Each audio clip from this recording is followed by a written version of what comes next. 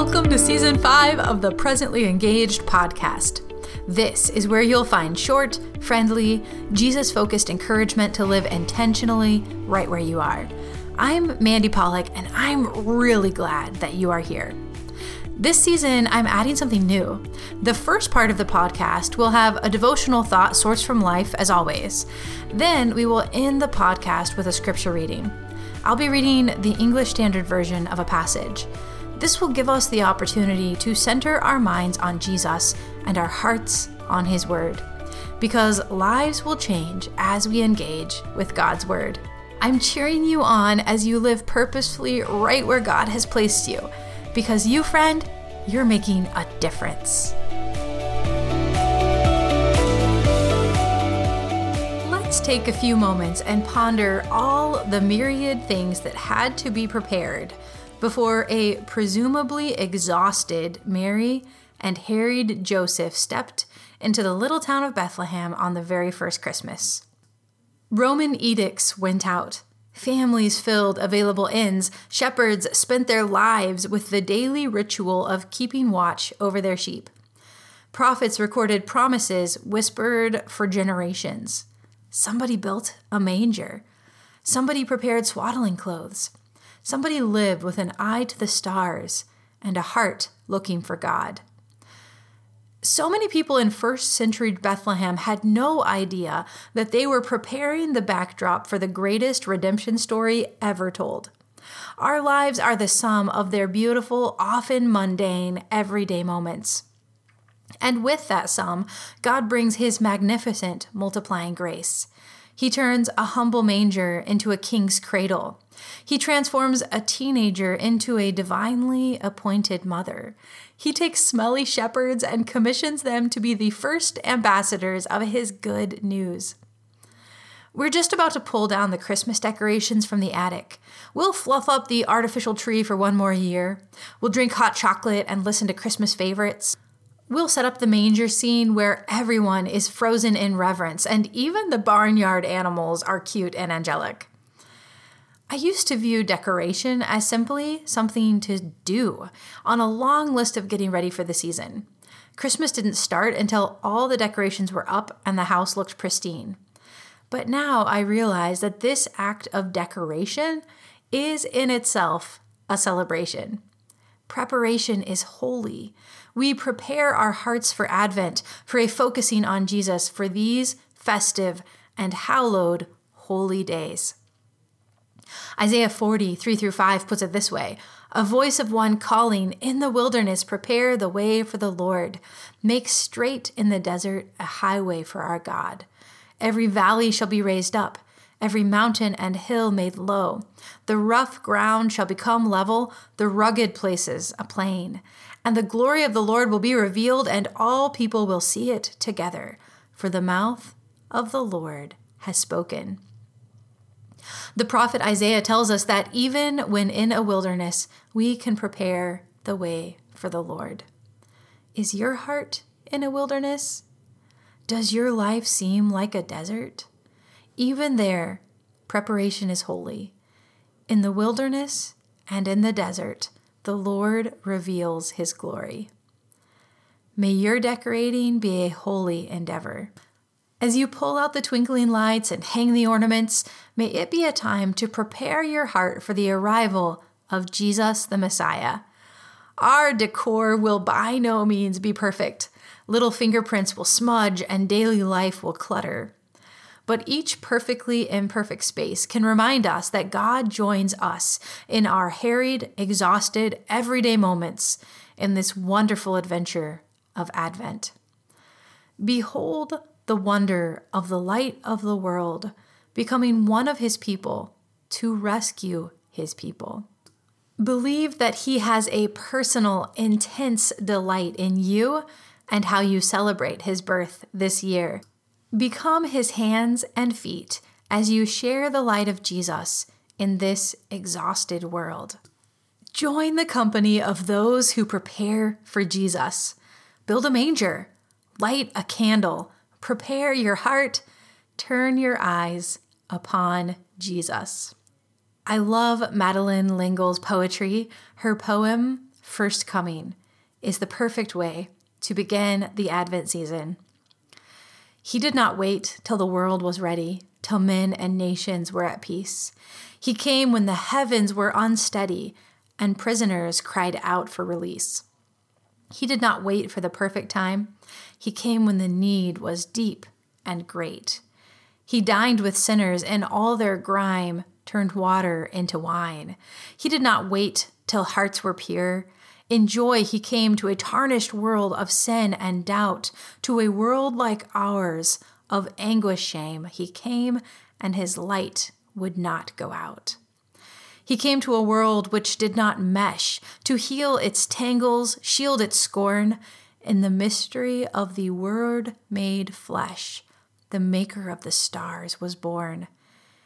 We cannot wait till the world is sane to raise our songs with joyful voice.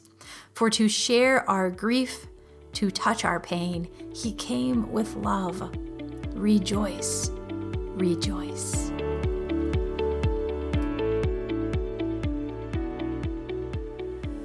Join me in reading Isaiah 40. This is the word of the Lord. Comfort, comfort my people, says your God.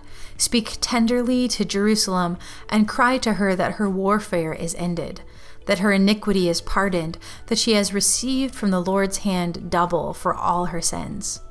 A voice cries, in the wilderness prepare the way of the Lord, make straight in the desert a highway for our God.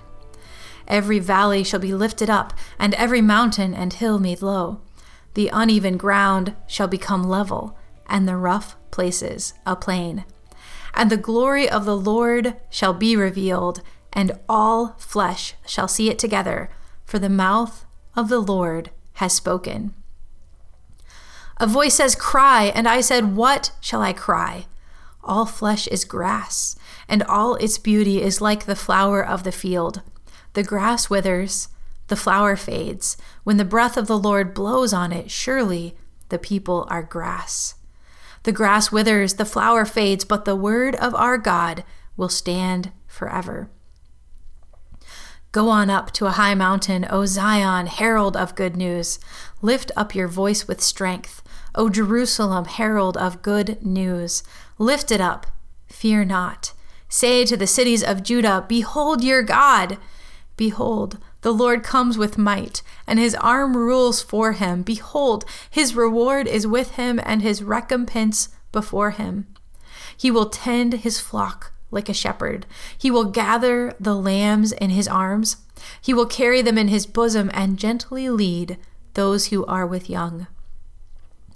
Who has measured the waters in the hollow of his hand, and marked off the heavens with a span, enclosed the dust of the earth in a measure, and weighed the mountains in scales and the hills in a balance? Who has measured the Spirit of the Lord, or what man shows him his counsel? Whom did he consult, and who made him understand? Who taught him the path of justice? Who taught him knowledge, and showed him the way of understanding? Behold, the nations are like a drop from a bucket, and are accounted as the dust on the scales. Behold, he takes up the coastlands like fine dust. Lebanon would not suffice for fuel, nor are its beasts enough for a burnt offering. All the nations are as nothing before him. They are accounted by him as less than nothing and emptiness. To whom then will you liken God, or what likeness compare with him? An idol? A craftsman casts it, and a goldsmith overlays it with gold and casts for it silver chains. He who is too impoverished for an offering chooses wood that will not rot. He seeks out a skilled craftsman to set up an idol that will not move. Do you not know? Do you not hear? Has it not been told you from the beginning? Have you not understood from the foundations of the earth? It is he who sits above the circle of the earth, and its inhabitants are like grasshoppers, who stretches out the heavens like a curtain, and spreads them like a tent to dwell in, who brings princes to nothing, and makes the rulers of the earth as emptiness. Scarcely are they planted, scarcely sown, scarcely has their stem taken root in the earth, when he blows on them, and they wither, and the tempest carries them off like stubble. To whom then will you compare me that I should be like him? Says the Holy One. Lift up your eyes on high and see, who created these? He who brings out their host by number, calling them all by name, by the greatness of his might, and because he is strong in power, not one of them is missing. Why do you say, O Jacob, and speak, O Israel, my way is hidden from the Lord, and my right is disregarded by my God? Have you not known? Have you not heard? The Lord is the everlasting God, the creator of the ends of the earth. He does not faint or grow weary. His understanding is unsearchable. He gives power to the faint, and to him who has no might, he increases strength. Even youths shall faint and be weary, and young men shall fall exhausted, but they who wait for the Lord shall renew their strength. They shall mount up with wings like eagles. They shall run and not be weary. They shall walk and not faint. As you make selections for your holiday giving this year, this is your super friendly reminder that The Question Habit, my latest book, looks really great in a stocking and underneath a tree. It's all about building resilient relationships with God and others, one question at a time. You can find out more at thequestionhabit.com. You can also download free conversation starters for all those family get-togethers, parties, and heart-to-heart conversations you want to have this season. Once again, that's thequestionhabit.com. Because asking questions and listening well can take every relationship deeper.